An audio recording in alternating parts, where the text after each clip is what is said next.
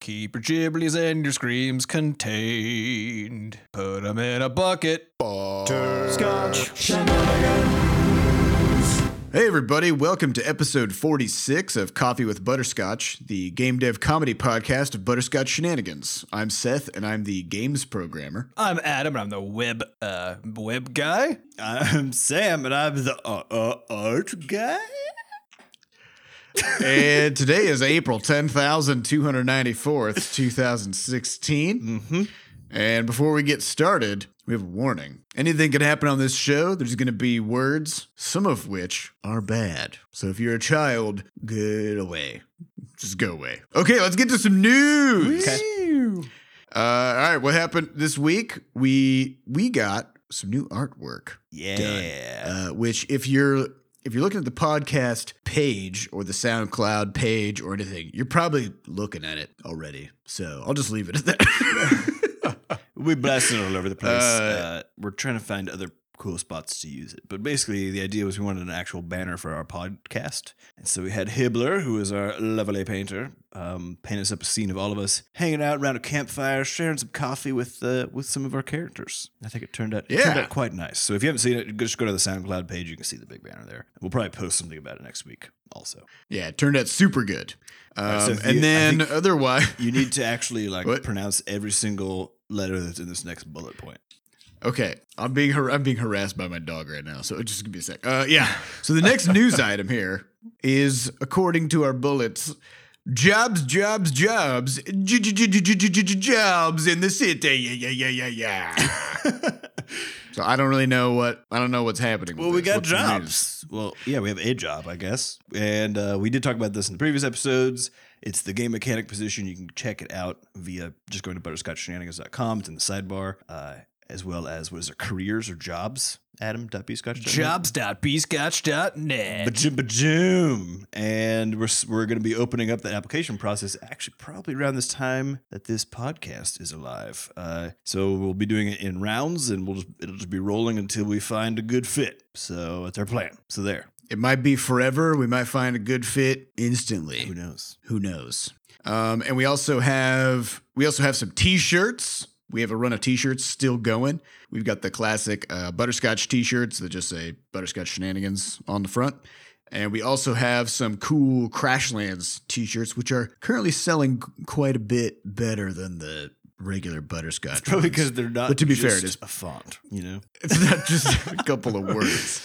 Yeah, they're super badass looking. It's like Flux and a bunch of the Savannah creatures and Juicebox looking crazy. Literally, Juicebox looks insane on these shirts. Definitely recommend. And next item is... Wait, how could somebody find those, though?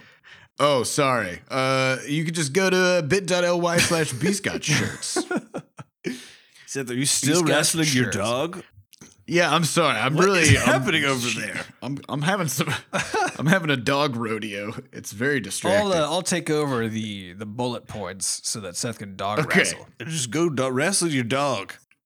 So go to bit.ly/bscotch shirts so you can shirt your pants. Put your shirt in your pants at bit.ly/bscotch shirts. That covers kind of that rando throw money at us stuff. The next thing we want to mention is that last week we did a visibility round for Crashlands, which means a few things. It means we sent out a newsletter to all of our existing Crashlands players and said, "Hey, we got an update." And we talked about that update a bit last week, I think, right? Didn't we? Maybe. It was the quality of life quality of life patch. So the quality of life patch is live. It's got a pretty amusing trailer that Sam and Seth assembled, mostly Sam, I think, probably. Mm-hmm. We basically asked all of the storefronts to advertise the fact that we put out that update. So what happened? We wanted Did it go? We wanted to talk about it a little bit because we like to reveal the inner workings of how this stuff works, and we didn't know what to expect really. We haven't had a game as successful as Crashlands. You're not even close to that. Because of that, we haven't had the opportunity to get further visibility after the initial launch. So we didn't know what to expect, but we got really good placement. So iTunes put us on the top of updated apps in the App Store. So that was cool. So if you looked in the updated section, we were the first thing that you would see in the US, I think, anyway. Google Play refeatured us, and I think actually in a better position than our launch week even. And on Steam, we did a visibility round, which is an internal thing, kind of that the developers actually have control over, that basically lets people see us a little bit more. So we did all of the things that we could do and kind of got the best we could out of the situation. But we had no idea what to expect. And what I want to make note here, before we even talk about the revenue increase that we saw from that, that we have this internal joke that we sometimes have to remind ourselves about, which is if you want some help with something, or if you want someone to do something for you, or you just need some information about something, you should really just email them. We've just send them an email. That's the internal phrase that goes around a lot, because in the case of this iTunes thing, we didn't actually know, since we've never had a game of the caliber of Crashlands as far as a general sale goes. We didn't know what to expect as far as what we could or should ask for, what was even possible. So we basically just talked to them. We're like, hey, we have this big update coming out that has all of this stuff in it. And we thought the quality of life patch was sort of like a smaller patch, personally, because it doesn't have a lot of extra content. It mainly fixes and addresses a lot of problems. And the biggest thing is just the map. And also creates some new ones. It does create some new ones. But as soon as we said that we redid the map, they were like, oh no, that's like a big enough update that we could, actually give you guys some visibility for it, because it's like a big deal. And the colorblind modes. They were super pumped about that. Yeah, and so whereas we internally, because they're just kind of like another item to check off the checkbox, we weren't really thinking about them in terms of that. So definitely, if you're an indie dev, or really, I mean, this kind of applies just to every walk of life. Frankly, you'd be surprised at what you can get done if you just like send someone an email with a question. Yeah, if you just ask. You just ask for it. So don't be too humble. Just be like, yo, how about some of them fresh visibilities, guys, on the storefronts? Yeah. Fresh vizzes. And of course, the worst case scenario is nothing happens, which is exactly what would happen if you didn't send an email anyways. Yep. So. But going back to the just do it. Yep, the actual effects of this. So we know from talking to some of our friends who do free-to-play games that updates for them are actually a really big deal, because usually updates come along with new content that is actually purchasable by the player base, right? And your player base also gets more revved up during an update time, because they get the ping that the game updated. There's new content for them to explore, and so you get a huge spike in people who have the game who are then actively playing it again. And we definitely saw that. And they may have push notifications too, right? So they can let people know. Right. Yeah, and so we did see our usage just across the board increased a ton as far as our old players coming back to check out the new stuff. But then in our case, it's interesting because since we don't do any other payments aside from the one-time upfront one, there is no option for us to make any additional money off of an update aside from getting new players in from the featured visibility, right?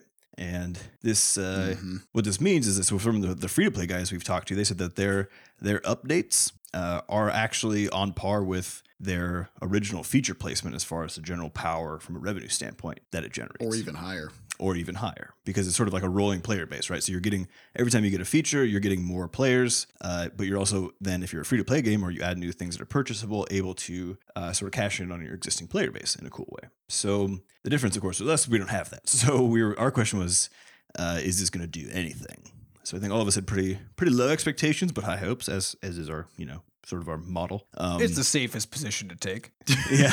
And so we had, but we saw anywhere from like a 2 to 4x revenue increase. And like, keep in mind, we're very much in the tail for all the games now. There's not exactly a huge volume of units being sold a day. This 2 to 4 times. Yeah. 2 to 4 times means 2 to 4 times per day what we would normally get per day. Not like 2 to 4 times what we had already made prior. Yeah, right. That would be insane. Right. Yeah. Just a daily increase. So what that means, though, is that it's actually a pretty small bump relative to the amount of visibility we got. Because we know, I mean, if we're on the front page of iTunes and on Google Play and, popping up in people's feeds on Steam, a lot of people starting last week who had never seen Crashlands before got to see it. Mm-hmm. And I mean, a huge number of people. And the number of those that actually went on to buy it relative to what happened when we launched the game originally is way, way, way lower. Right. Well, I think it's kind of tough to say, though, because of the fact that, when we launched, we had, especially on iPad, we had the editor's choice. Yeah, which is a much bigger feature. Front and center. Yeah, on a huge banner, even just like on the App Store, not just the game section, but on the whole App Store. Yeah, and now we have I think it's referred to as a slug. It's that kind of rectangular image, and it's further down the page, and it's much, much smaller, and it's only in the game section. It's not going to be on the main store page and stuff. So there's definitely a very dramatic difference in the feature placement between now and launch week. Right. So but it's hard to say. The interesting thing that this sort of suggests for us as a studio is that spending a lot of additional time on things that are considered or classified just as updates for a game that can only be bought once is probably actually a losing proposition, right? Unless the tail is so high that we can just do whatever we want. Exactly, unless we don't care, which in that case is we don't care, right? But as far as or the if the fallout from the update is that you have increased tail usage because of something that you've put into the game. So what I mean by that is something that you put into the game increase the sort of the propensity for players to share and get their friends involved or something like that. And so that increases the organic growth in some way. So that's sort of the category we're hoping that the creator falls in, as far as, when players are able to create their own content and stuff like that with the game, that maybe it'll do something along those lines. But otherwise, tail stuff is kind of where you end up living for most of the time that you develop games. It's sort of where most of the meat is. And I think there's one interesting thing I read this week about Shovel Knight, which I wanted to bring up to you guys who haven't read it, Adam and Seth. Yeah. Which is that Shovel Knight has never. Why don't you tell us about Shovel Knight first? What is Shovel Knight? Shovel Knight, it's an indie game made by a small studio called Yacht Club, and it's a sort of throwback to SNES platformers. It's done extremely well. It's got an amiibo now, and it's on pretty much every platform. And I think it came out probably 5 years ago. Nah, I think maybe? it was 2.5 years ago, 3 years ago. Was it more recent than that? Okay. Yeah, it's more recent. And they recently announced it was before the indie apocalypse. Yeah, they recently announced that they sold, I think, over 1 million copies sometime recently. Yeah, they've done really well. Yeah, and so they went through, like I said, every single platform. They actually have physical discs now. They got that whole thing figured out. As well as being on the Nintendo Wii eShop thing. And so they've done very well, but one of their head guys was talking about one of their particular financial strategies, which I think is important when we're talking about this tail stuff. And they actually never priced the game on sale below 2/3, right? So it's never more than a third off. That was one of their rules, because they wanted to have it be viewed as a high value thing. And they have a similar situation. I think they added a DLC. They might have added a DLC, or it's a free content update. I can't remember. With a new character and some new areas to explore. But for the most part, it's in a similar situation, right? Where it's a pay once game, but it has been heavily updated and has continued to see some pretty good success with those regular sales that never dip below a third. So I wanted to ask you guys what you thought about that particular sales strategy, not necessarily just with regards to something like Crashlands, but also just with regards to paid games in general, as far as picking some threshold never to go down. Yeah, I totally agree with that. I mean, to me, it comes right back to that thing we've talked about a bunch of times, which is the devaluation of your game by how you price it. And of course, a free-to-play game is the extreme version of that, right? Where you just say, this thing isn't worth anything at all. Come play it and then throw it away, right? For pay up front games, I mean, I was really surprised when Fallout 4, one of the biggest AAA games of last year, I think 3 months after launch, maybe even 2 months, was already $20 off on a sale. Yeah. Yep. I had decided to wait and buy it until Crashlands was out, so I just happened to have not bought it yet, so that I could go buy it for $20 off. But I would have bought it at full price when I was actually ready to play the game. Instead, I got to get it for $20 off because they had a really early sale for some reason. I think that strategy, I mean, you see all AAA studios do this, and we've kind of talked about it internally, but I think that's because the big AAA studios have to show income growth on a quarter by quarter basis. Yep. And so by doing a sale, they get these big influxes of cash every quarter. Then their investors are like, ooh. Their investors are happy and everybody's doing great. But this may actually hurt them in the long term quite a bit. And you also see this for indie devs who are really struggling, because the best way to get a little influx of cash is to just drop the price of your game a huge amount and sell as many copies as you can. But any of those people who would have bought it at a higher price now won't, because they've gotten it for really cheap. Well, I think there's a broader question though, which is if people would have bought it at a higher price, why haven't they? 3-4 months after the game comes out. For me, like with New Vegas, or not New Vegas, Fallout 4. That was a game I knew I was going to buy. I just was going to wait and buy it when I had time to play it. Ah, I see. And I hadn't had time to play it yet, but when it was cheap enough, I'll go ahead and buy it anyway, knowing that I'm going to play it. And for me, most of the games that I buy on sale, I buy when they're just so cheap. I'm like, I may play this in the future, so I'll just go ahead and buy it while it's $1. Mm-hmm. I mean, a large number of the games that I have are from that. But any other game that I want to buy, as soon as I'm ready to play it, I'll just go buy it. But your point, though, is that I don't buy games the moment they come out. Yeah, your point, though, is that the effect of doing a 20% off, or I guess in that case, a 30% off sale within 2 months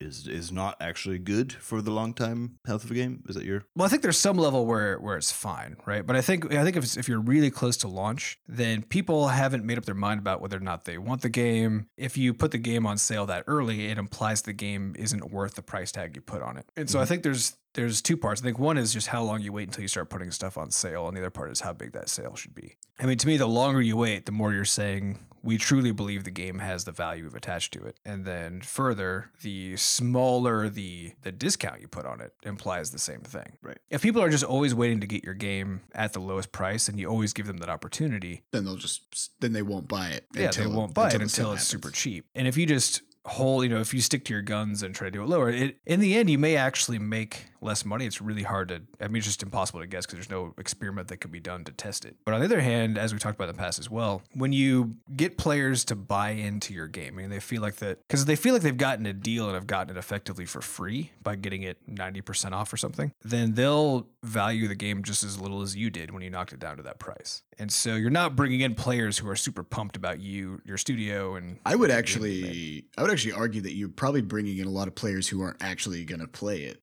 As in, yeah, I mean, you know, most of the games people that I bought see- that steep, I never played. yeah, people see a game dropped hugely on Steam and they're like, "Oh yeah, I was gonna get that. I'll just grab it now while it's on sale," and then they'll buy it and drop it in their Steam library, and then the next day they've forgotten that they bought it, and that's it.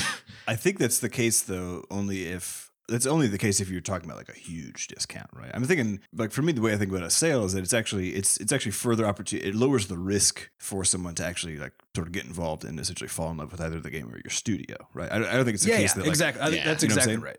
And I think Pushes people over the fence. yeah, or rather, it moves the fence, right? Yeah.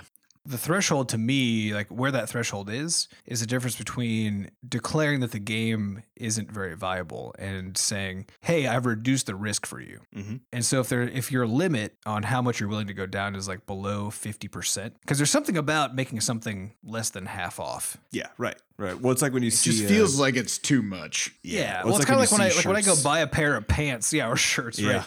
And it's like you can get this for 60% off. I'm like, why the hell is it so expensive in the first place? 'Cause that's a material good that has a cost to produce. Right. right. Because it's marked up like crazy. It's marked up like crazy. And for digital goods, it's even worse because effectively a digital good is free in terms of distribution costs. It's free to produce multiple copies, yeah. Yeah, exactly. So the idea of knocking it down just kind of emphasizes that even more powerfully. If the only metric is a financial one as to how steep to discount your game, I'm not sure it's the right move actually, because if your goal is to sell as many copies and make as much money as possible, then at some point when you're not really making any more money off of the tail, if you just drop the price way down to sell just a huge number of copies and bring in a bolus of income, that may actually be the right financial strategy. But I think without a doubt, it devalues the game and your studio. Well, it's kind of an interesting thing though, because a lot of indies do play by the AAA playbook, right? And you look to them as a model of what you're supposed to do. right, and I think if you forget that, I mean, if you look at the completely independent ones, which there's only a couple of, like Gearbox, I think is completely independent still, and a few other ones. But if you look at any of the publicly traded ones, they actually have a different set of incentives in mind than someone who's actually just like a business or a business owner would. And it's a very important thing to keep in mind when you're thinking about like whether or not to follow in their footsteps with regards to a lot of things, I think, personally. Yeah, absolutely. I mean, if you don't have to answer to shareholders on a quarterly basis, then you don't have to make decisions in 3-month intervals. But further, and this is something we've also talked about in the studio, the first time we put our game on sale, we're going to get a bolus of income. But if we do that at the wrong time, then the tax year ends, and all of a sudden we have to just lose 30% of that to Uncle Sam. Mm-hmm. If we have employees we need to pay, then actually the timing of all that stuff can be really problematic, because it's undoubtedly true that when you put your game on sale, a whole bunch of people will buy it, and therefore they won't be around to buy it the next time you put it on sale. So you're sort of cannibalizing future sales by doing a sale now. Only a certain number of people can buy the game. Yeah, it'll in its saturate lifetime. at some point, exactly. So if your goal is to make as much money as fast as possible, then you're going to end up actually losing a lot of that money that could have been put towards your employees and growing your studio had you waited and done it like January in the next 1st. tax year. Yeah, exactly, January 1st.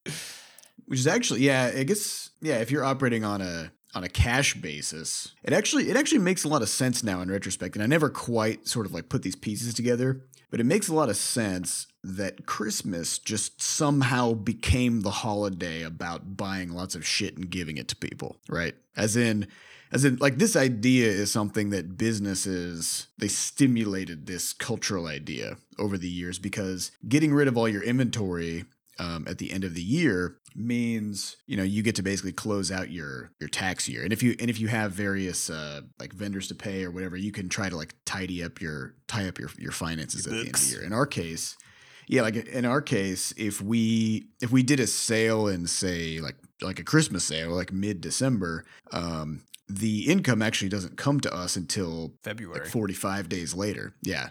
And so all of a sudden, like we do a Christmas sale, but then that income goes into the next tax year. But do we get, that's an interesting question. Do we get taxed at the date of sale or at the time in which the money is received? It's when it appears. Depends in the bank, if you're right? reporting on a cash basis or an accrual basis, Sam. Oh, I don't know anything, so I'm dumb and this is too deep. But I see This that is an there's excellent point to say. We can't give any like real advice, so you should discount everything we say. But Totally. if you're running a studio, you should really have an accountant to help you navigate this stuff. Yeah, It's which is worth the it's- investment by a lot. Yeah, it was something that I was always really scared of doing because it's like, oh yeah, an accountant is going to charge you, several $100s to get all your taxes prepared, etc. But any accountant worth their salt, you will make that money back in refunds, just like And then much more. some. But also just Yeah. in decisions, because like we actually restructured our company entirely this past year at the suggestion of our accountant, who was like, "Yeah, you guys are losing tons of income actually- due to your it a actually higher cut- tax burden." It cut my taxes in half because of the self-employment tax. I shit you not. Right. It was absurd. That stuff is really complicated. You should hire a professional to take care of it. Yep, I think we've talked about this a bunch. I'm gonna tie this thing off with the tourniquet question of this bitch. what does this suggest to us? This fact that this, because there's the sale part that we talked about a little bit, and the fact that that visibility for a game after it's been launched isn't very powerful, actually, especially without a sale.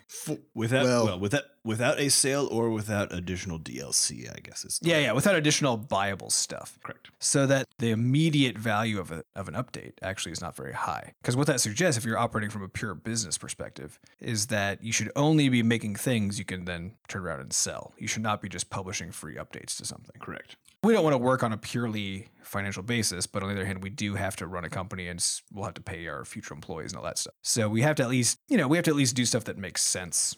We have from to a make business intelligent economics decisions. and we can still bias them towards also doing what we want, but we can't just leave business entirely. So that leads to the question: what is it that we're going to do as a consequence of this knowledge? I don't know. I don't know. I mean, as far as Crashlands is concerned, Well, because think about it, what it implies for the creator. Oh yeah, I know. It actually scares the shit out of me. Yeah. Oh yeah. It implies it's not worth our investment to do the Crashlands creator because that's still a few months of development, and we probably will not recoup the costs immediately from the visibility we'll get because of that. yeah. Well, I mean, I've never been under the impression, and I'm skeptical that you guys were as well. I've never been under the impression that developing a free update to a paid game gave you any kind of like decent return financially. Because the people who get really, really pumped about updates are the people who own the game, and Yeah, they can't already pay you own any it. more than they already Yeah. have. But I will say though that there is one big difference here, which is I think what we all kind of had talked about internally as well, which is the Crashlands creator adds potentially anyway a natural growth component to the tail of the game. Yeah, I mean, it's possible that it could create some kind of organic word of mouth sales or something like that. Like that is possible, but you can't really count on it. You can't count on it. Well, I think that's the Yeah, that's the I important think note, though. it's I think the important note Yeah, is that it's pretty clear we haven't actually based our decision on making the creator off of strictly financial model. no, it's because just of those. something we wanted to do. Something we want to do, and I think it's the main reason to me to do it is actually because we want to experiment with some user generated content and like building a community around that. And it might be the case like maybe not even enough people participate to be able to really fulfill that. Who knows? Like we don't know what the hell's going to happen. Yeah, it might end up being a flop by the time. it's all But that'd be done. good to know. You know, I mean, that'd just be good to know. Basically, a grand experiment.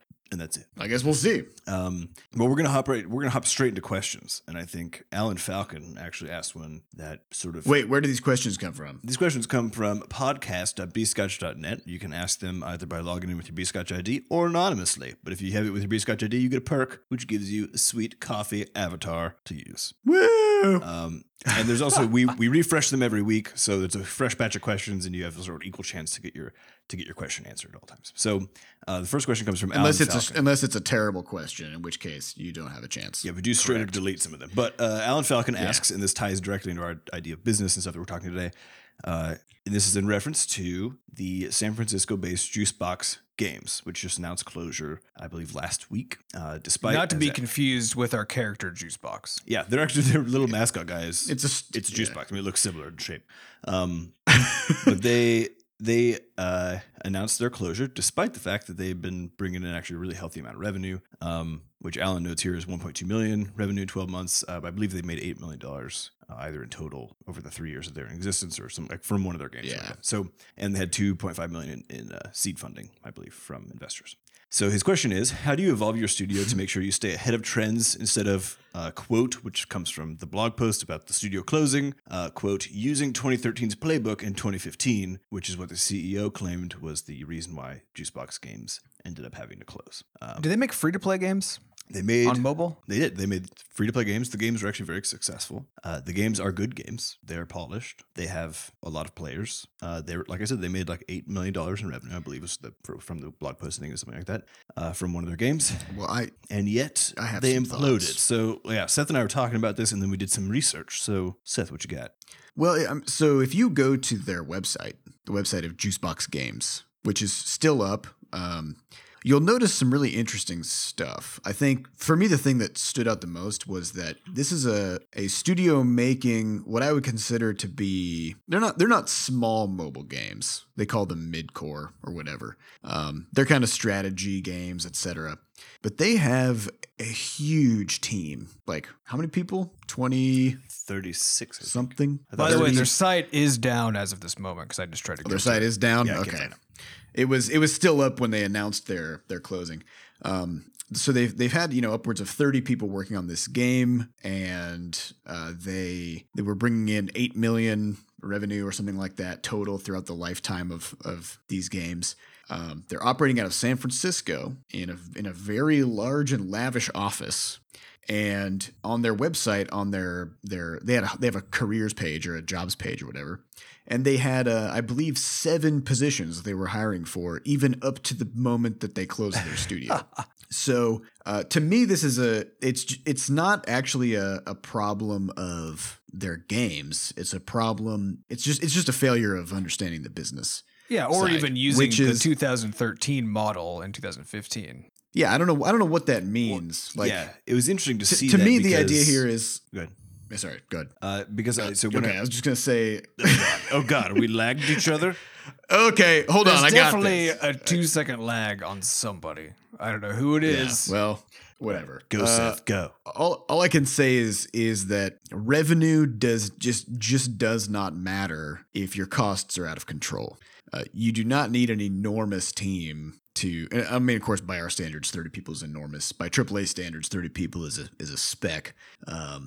But the fact is, if you operate in literally the most expensive city to operate out of in the United States, with a team that is far too large for the games that you're making, With an extravagant Then- extravagant office space.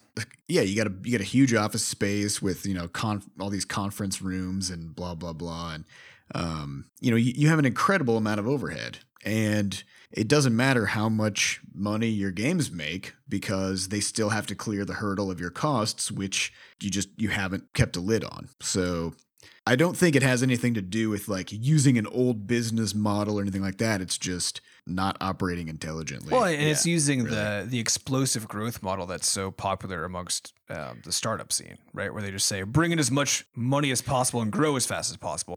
Get investors, blow the team up to 24 people, and Yeah, and the fact is that's just a spend it. super risky venture. I mean, that necessarily means that you're always living at the edge of the balance between income and expenses if you're just always growing as fast as you can. If adding a person meant that within a short period of time you'd be adding revenue comparable to hiring that person and so on, then yeah, that would work out just fine if there was a direct relationship there. And certainly there is, bringing in new people does do that, but there can be a significant lag on it. And further, if the studio as a whole, things happen on a project basis. So if a project fails and that project is maintained by 10 people, then all of a sudden those 10 people didn't actually generate the income that was needed to support them. Yeah, well, the interesting thing about reading that was that the guy, one of his quotes is that he thought that they didn't make good enough games fast enough, was what his point was. And I just for those expenses, that's exactly. Well, so the thing is, that's exactly right, because it actually bummed me out because I went and looked at their Google Play results, and these games have been downloaded millions of times and still have a ton of active players. It actually bummed me out because I'm like, okay, you have what are undoubtedly there's going to be some gaming communities that have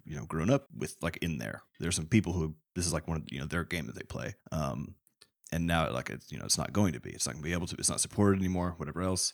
And on top of that, like it seemed like it seemed to me more an example of not being able to see outside what you might call the sort of venture capital mindset or the Silicon Valley mindset to actually seeing just like how you would normally run just generally a small business rather than thinking about it from this explosive growth model. Like blaming it on the games seemed to me like. It wasn't like it didn't seem to me like the CEO was trying to pass blame. It just seemed like he wasn't seeing that he didn't realize it was a management problem, right? Or that doing it that way was maybe not the best way to do it, if that makes sense. Or it's just a highly risky way to do it. So it's not surprising in the slightest that it would end in bankruptcy. Right. And so, it's always sad to see when these companies close, especially like they like in my mind, they were successful in the sense like it's harder shit to create a good game. It's then harder again to sell it. And then it's even harder to make $8 million off one of them. They made successful games. Yeah, that's exactly what I was. That's just a fact. But the business wasn't successful, if that makes sense.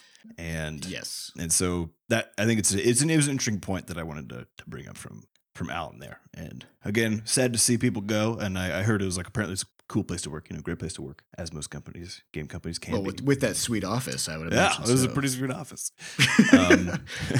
For the record, we're going to be operating out of a basement, I think, for the next foreseeable future. Yeah. We're going to avoid getting an office as long as possible. We have lavish basement lighting and lavish parking spots available on the street in neighborhoods. That's how we're going to very lavish.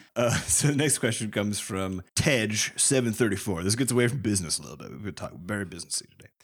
Tej asks, have you guys ever thought of making a workout app that you can input your amount of gains and see if they keep up with the Butterscotch crew? I just want to wake up every morning at 6 a.m. with my phone yelling at me to get them gains today. What do you guys think? We could do this. I don't know. Well, it wouldn't be super hard, but I think there's one interesting, there's an interesting problem with this, which comes down to our privacy policy with Bscotch ID. Because if we wanted to make a workout app that was actually like a comprehensive one, there's a number of things that you would want to keep track of. I think things like tracking weight, whether you're trying to, bulk up or slim down. Either way, people have a tendency to kind of focus on their weight, as well as, tracking your nutrition and inputting like what your workouts are and keeping track of those. But that would mean that all that stuff would be stored on our servers, which up until now, our privacy policy just says we don't keep any personal information about you other than what your Bscotch ID is and what you do in our games. Like, really, stats, just your basically. email address is the only identifying. So now all of a sudden we have a history much of biometric bigger, data. Yeah, we got like a much bigger thing, which I guess if people want to opt into that, we're not going to do anything with it. I don't think that'll be. I don't think that'll be such a problem. It's more of just what can we do that would be super fun with an app like this, because I think the idea of actually trying to compete with us in some way, or somehow benchmark based on what we're doing, is actually a really interesting one. That would be kind of fun. Yeah. The idea of an app like tracking a person or a set of people's behavior so that everybody else using the app can use them as a live benchmark is a really interesting, cool idea. And then if we were to couple this with Sam's ridiculous, over the top vocalizations of stuff, I would love to scream at everybody all the time. Yeah, you would basically have a personal trainer in your pocket. Yeah. Yeah, I feel like this would be like a 2-week project. I mean, it wouldn't be super involved, right? But we could attach some kind of what I was kind of envisioning was, something simple where anytime you meet the benchmark or, whatever, even if it's just as simple as so I worked out today, did you also work out today? Then like you get some kind of a token or like a currency that you can drop on, getting a sweet hat for your avatar or something. Like you could do some pretty easy stuff with it. But what I'm worried about is not how difficult it would be to do. It would be very invasive for us. Yeah. Yeah, that's a fact. Right? I mean, like when I go work out, it's just a thing that I'm doing on my personal time as a thing that I really enjoy doing. And some days though, I'm just exhausted or tired or just feel like vegging out and I don't go. But I don't know how I'd feel about sort of having that nagging sense of like, hey, like 20,000 people are like watching and waiting for me to go to the gym today so they can see what I did and then try to compare themselves. Well, I also had that. It. So I got a buddy visiting from out of town and he runs a lot. He's a runner. And so yesterday he was like, hey, you want to go on a run with me? And I haven't run since I think like for about 4 weeks or so since Seth and I started lifting. And I was like, I do. And I'm going to go for a run this afternoon, but I really don't want to go with you. And he was like, why? And I was like, I am about 10 pounds heavier than I used to be.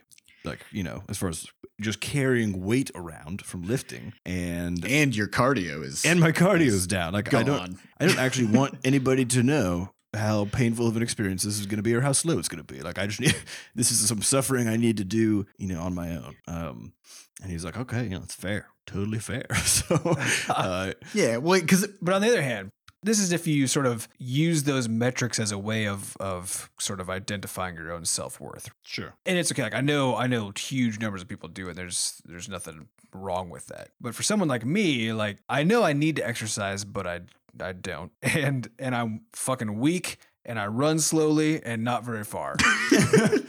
I know all of these facts. And if I go into a gym and am doing like curls or, some random weightlifting item, throwing some heavy shit around, I know I'm doing it with pretty light weights because I've just become so comfortable with the fact that I'm a weakling now. It just doesn't bother me. I'm just like, right, I'm going to go see if I can put some muscle on this scrawny arm. Right. When I go running, it's the same deal. It's like my 1 mile right now is like 12 minutes.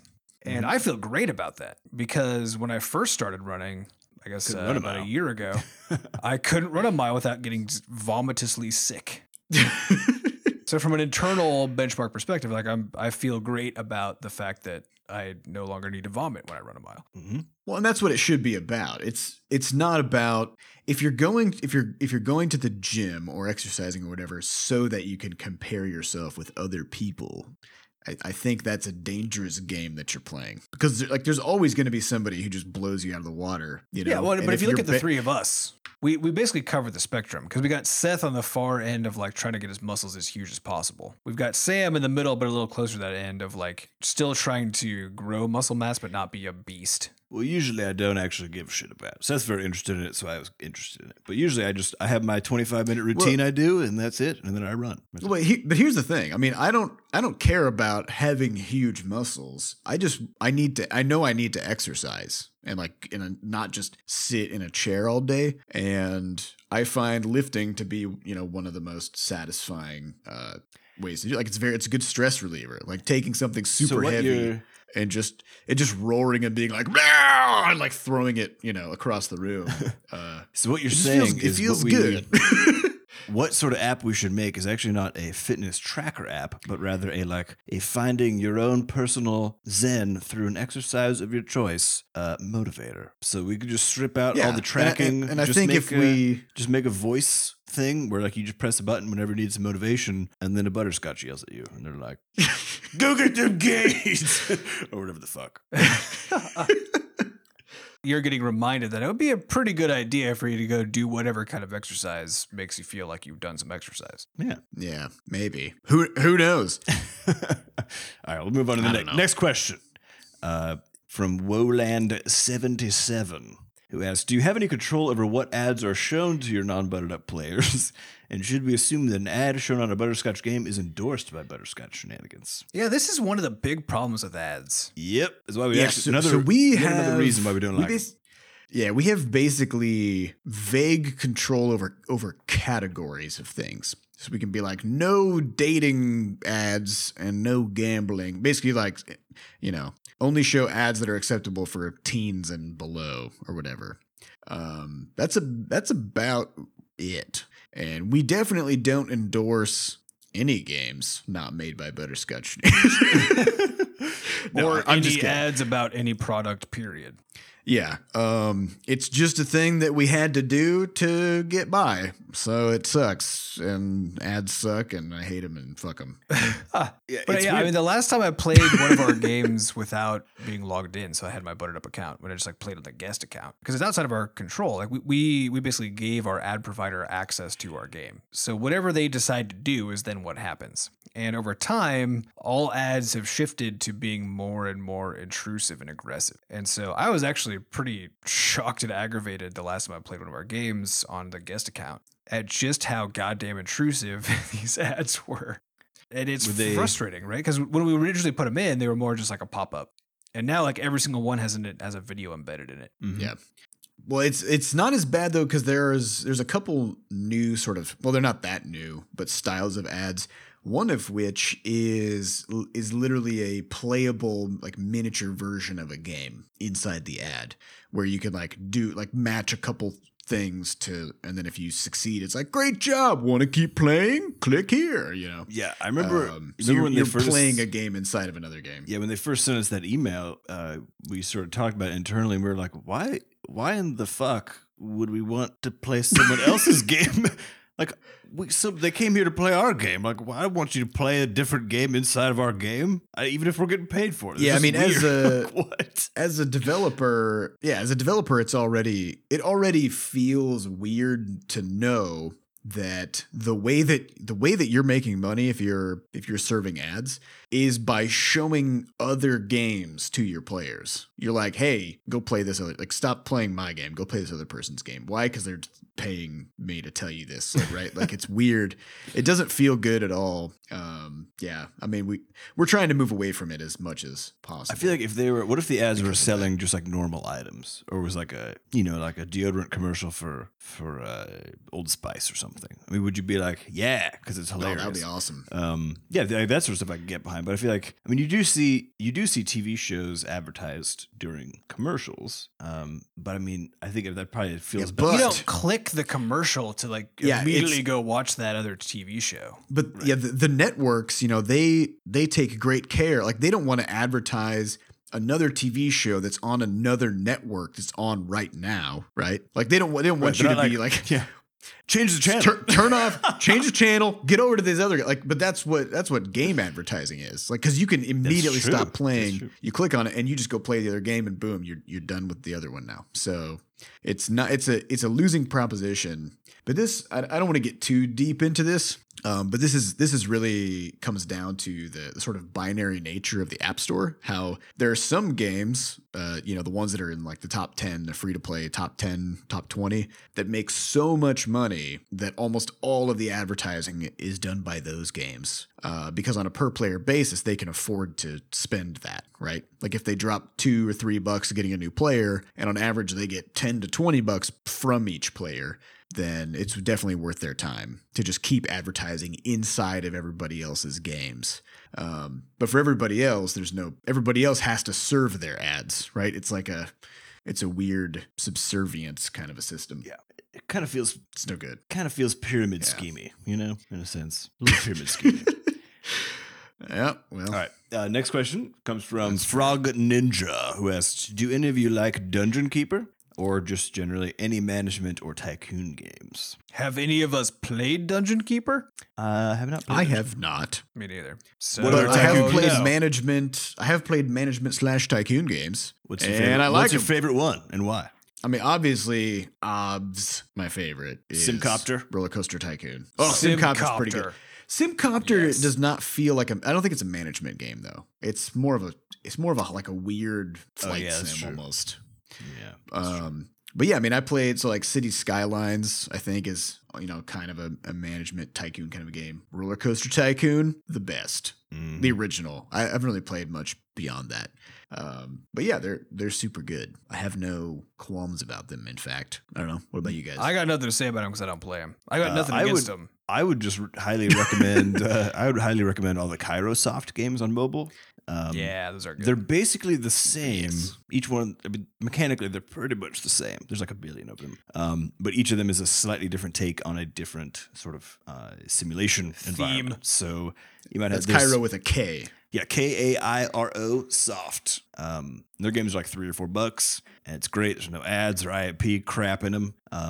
And they will absorb a hefty amount of your time. So just keep that in mind. Yeah, I'd recommend Game Dev Story is a good one for sure. Yeah, you could see what it's like when all of your people burn out when your game crashes and fails. It'll be super great. Oh, speaking of burnout, Ooh, what's this? do we want to talk about this this VentureBeat article? Oh, Do we? I don't give a that guy. That guy could just go. To well, I hell. can sum it up like this. There was a guy who was a dick on the internet and everybody was upset about it. Yep.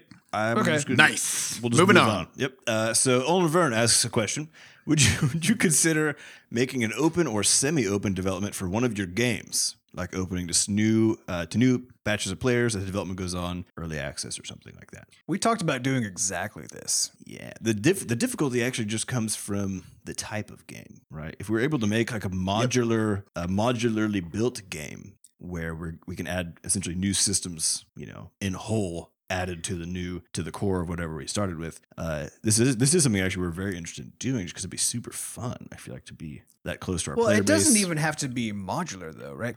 Because the only problem with a fairly open development model is that excitement in the community can go away really fast because game development is slow. So things don't change, on a day by day or even week by week basis in ways big enough to keep people excited. I mean, at the very beginning of game development, it actually does. Like a new game can change quite quickly. But towards the end, it gets really slow and boring for everybody. Yeah. What we were talking about was not only that. Sorry, go ahead. that we would actually do it on a kind of a rolling basis where we would let players in for a week at a time and then basically kick them back out so that any one person would only play the game for about a week and then maybe several weeks later they get the chance to come back in the rotation so that every time they saw it, it would actually feel like a changed game that had lots of improvements and stuff. I don't know what we're going to end up doing, but we were talking about doing something kind of like that. Would you ever? I think that'd be super fun. Yeah. Would you ever consider doing early access though, so we could actually have an early revenue stream alongside that? Because like that model where we actually kick people out doesn't seem like something we could ever ask anybody to pay for. Like we will randomly take access away. Yeah, right. That would be open and free. Exactly. That would be for a free access. Like, and to me, that's purely for like a really early to like early development to when the stuff turns into a grind. Because like the last, for example, 4 to 6 months of Crashlands development, if there were testers in there or people playing an open version of the game, they would have been like, how come this hasn't changed for this whole time period? In fact, a lot of stuff happened, but if you were just in it every day, the change just felt so slow, it wouldn't have been interesting. So I think at the very beginning of development, when the game isn't something you would want to ask somebody to pay for anyway, having this sort of open rotation model is a really cool way to do it. And then at the very tail end, when things are moving pretty slowly, but it's mostly about kind of polish and just filling out the content, that's a good time to do early access because that's when people can jump in and feel like and give you some sort of basic testing and feedback and stuff without the game itself having to change really dramatically. Well, here's an ethical question because I was thinking about this. I mean, when one of you guys said, well, you can't just have somebody pay to get into early access, but then like put them into a revolving door, basically, of testing. Is that true? I mean, you totally could. I mean, what? Yeah, you totally What could. what do you reasonably expect as a player? someone from a knows game what they're that's in coming early into. access? Yeah, like if you're really upfront about it, but the difficulty there is the only way to be upfront about it is to like put it in writing, which means somebody has to read it, you know. Right, and they won't, and then they'll be angry at you. Yeah, but I guess the question I have is if you're selling a game in the way that I see early access personally, and maybe this is wrong or too like developer friendly or whatever, but there's no firm definition of what that means. All it means is this game isn't done yet, and I want to pay to be sort of part of the development process and help give feedback on the game as it is being finished. Does that seem fair? Like, does that seem like a... Yeah, I mean, that's what it's supposed to be about. Yeah, but here's I guess the question is, should you expect to be able to play the game the entire time that it's in early access? You know, the important thing is, of course, what the people who are buying it think is happening. And I think because of what early access is, because this is basically kind of exclusively a Steam thing, right? And I think what people have gotten used to and to expect from early access is that they'll get their hands on the game and get to play it up until and also when it launches. Although I know there are some games that basically they'll actually pull access for like the last 2 weeks before they launch.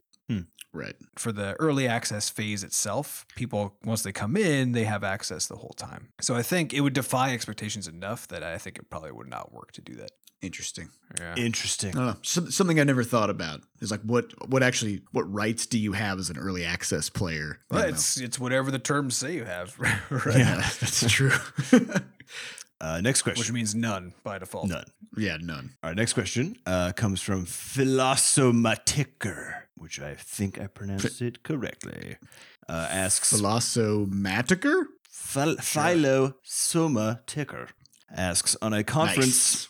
In a conference for artificial intelligence, a scientist tries to find out about ways to improve gameplay and user experience by giving AI to game avatars, or NPCs. So in other words, a character you play has its own AI, or the NPCs actually have artificial intelligence.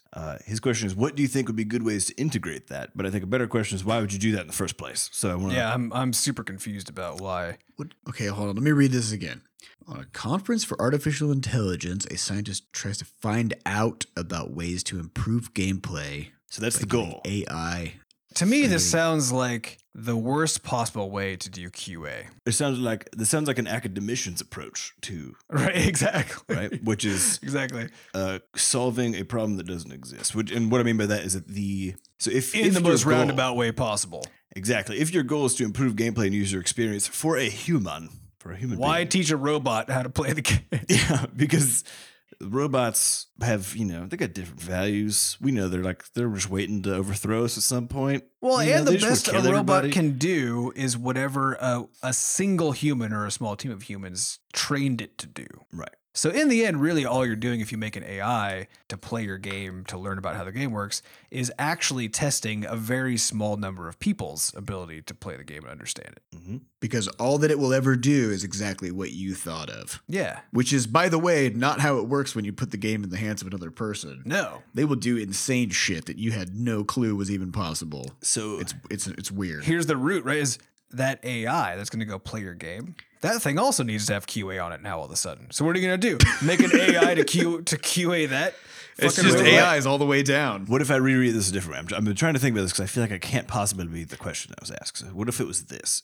If it's that the scientists were looking for a way to improve the gameplay and user experience of the player who's playing the game by making it such that the avatars or the NPCs inside of the game had their own artificial intelligence. Yeah, but that's In how other words, games already increasing work. complexity. Right.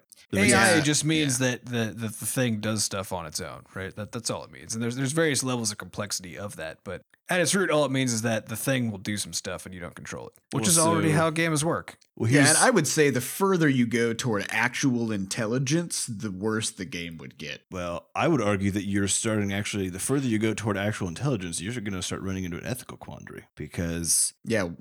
what happens point when you is it- turn the game At what point off? is it alive? Yeah.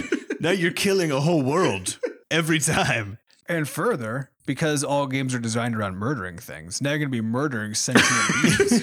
That is true. That's what games are. You Yeah. Just murder everything. I mean, our So- games are no exception to this, to be fair. So I again will retreat except back to the Flopper, question of why you would want to integrate that, because creating a civilization of people that I would wipe out every time I hit the X button on my application would just bum me out. every day so much. This makes me think of this odd trend of bigger and bigger games toward trying to simulate realism as much as possible. Like, to me, the thing that makes games awesome and very distinct from the real world is not that there are infinite possibilities, but that there's a very limited set of possibilities. Like, there's a very constrained rule set in a game, and understanding how to operate within that rule set and learning the rule set and mastering it, that's what makes the game fun. Like, if you want actual intelligence in your game, or if you want to simulate what the real world is like, Make it just multiplayer.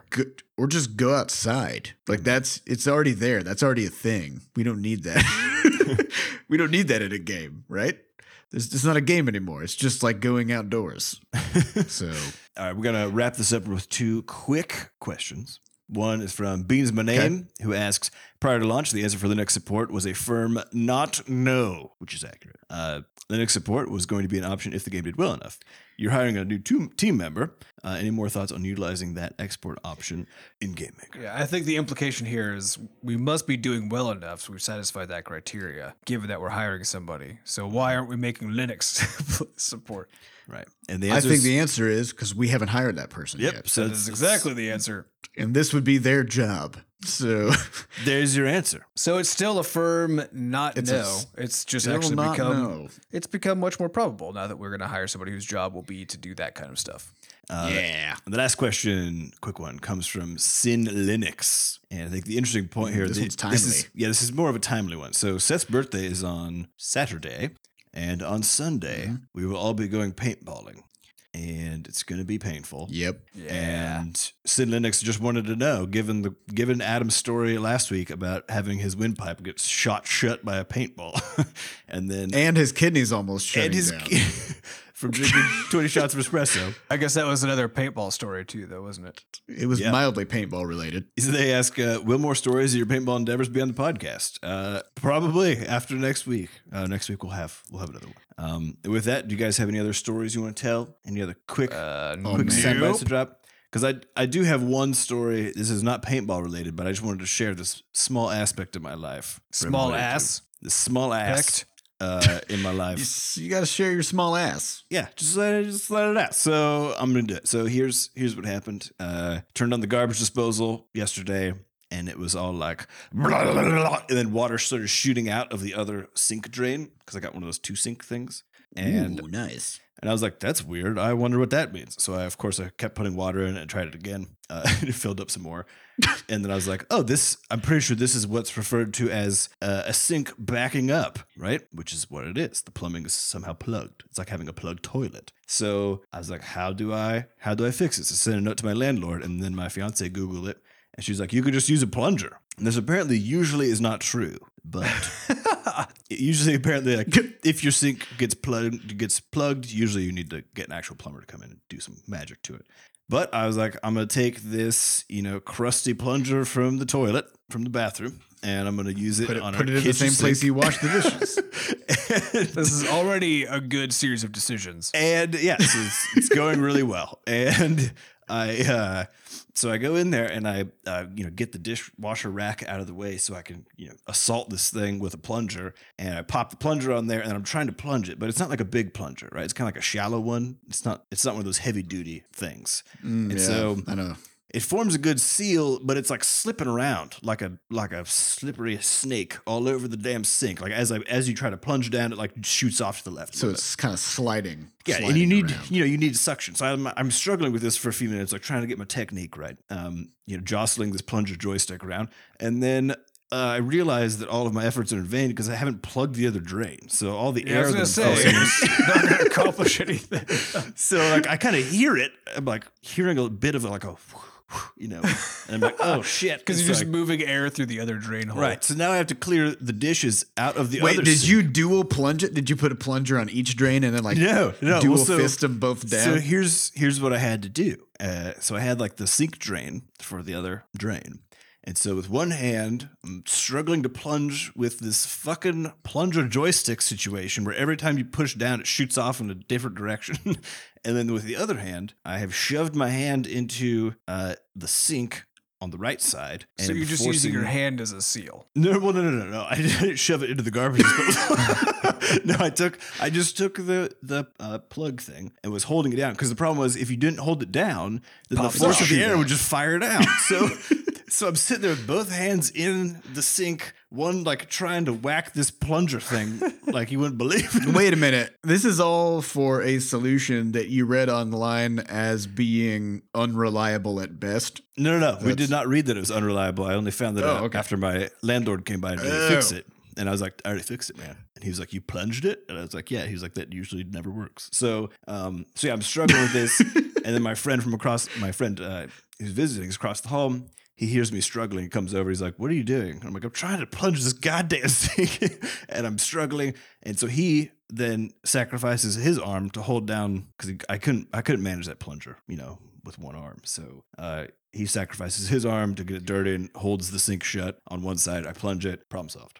That's my story. And it worked? It's all works. good now? Boom. Yeah, it went down. Huh. Damn. Yeah. Good shit, man. Good shit. Good shit. Way to plunge. All right, well, I think that's all we got for this week. That wraps it up. That about wraps it up. So thanks everybody for listening. If you want to learn anything about anything, just go to butterscotch-shenanigans.com. We normally would list off a massive series of links at this point, but Adam and I learned that apparently that sends Sam into a frothing blind rage, and he's been just bottling it up for weeks and Just weeks. go to I think it's been butterscotchshenanigans.com or Google anything. Just go to butterscotchshenanigans.com. You can actually just Google Jeez. butterscotch or shenanigans, and we are now we're like in the top 4. So Yeah, you if should be Google able to both find our together, website. you're gonna get us. Yeah, for sure.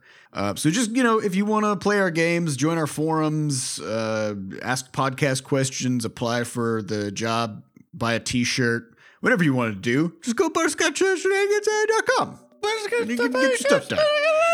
Yeah. So that's all we got. Thank you all for listening, and we will catch you next week. Goodbye. Bye. Bye.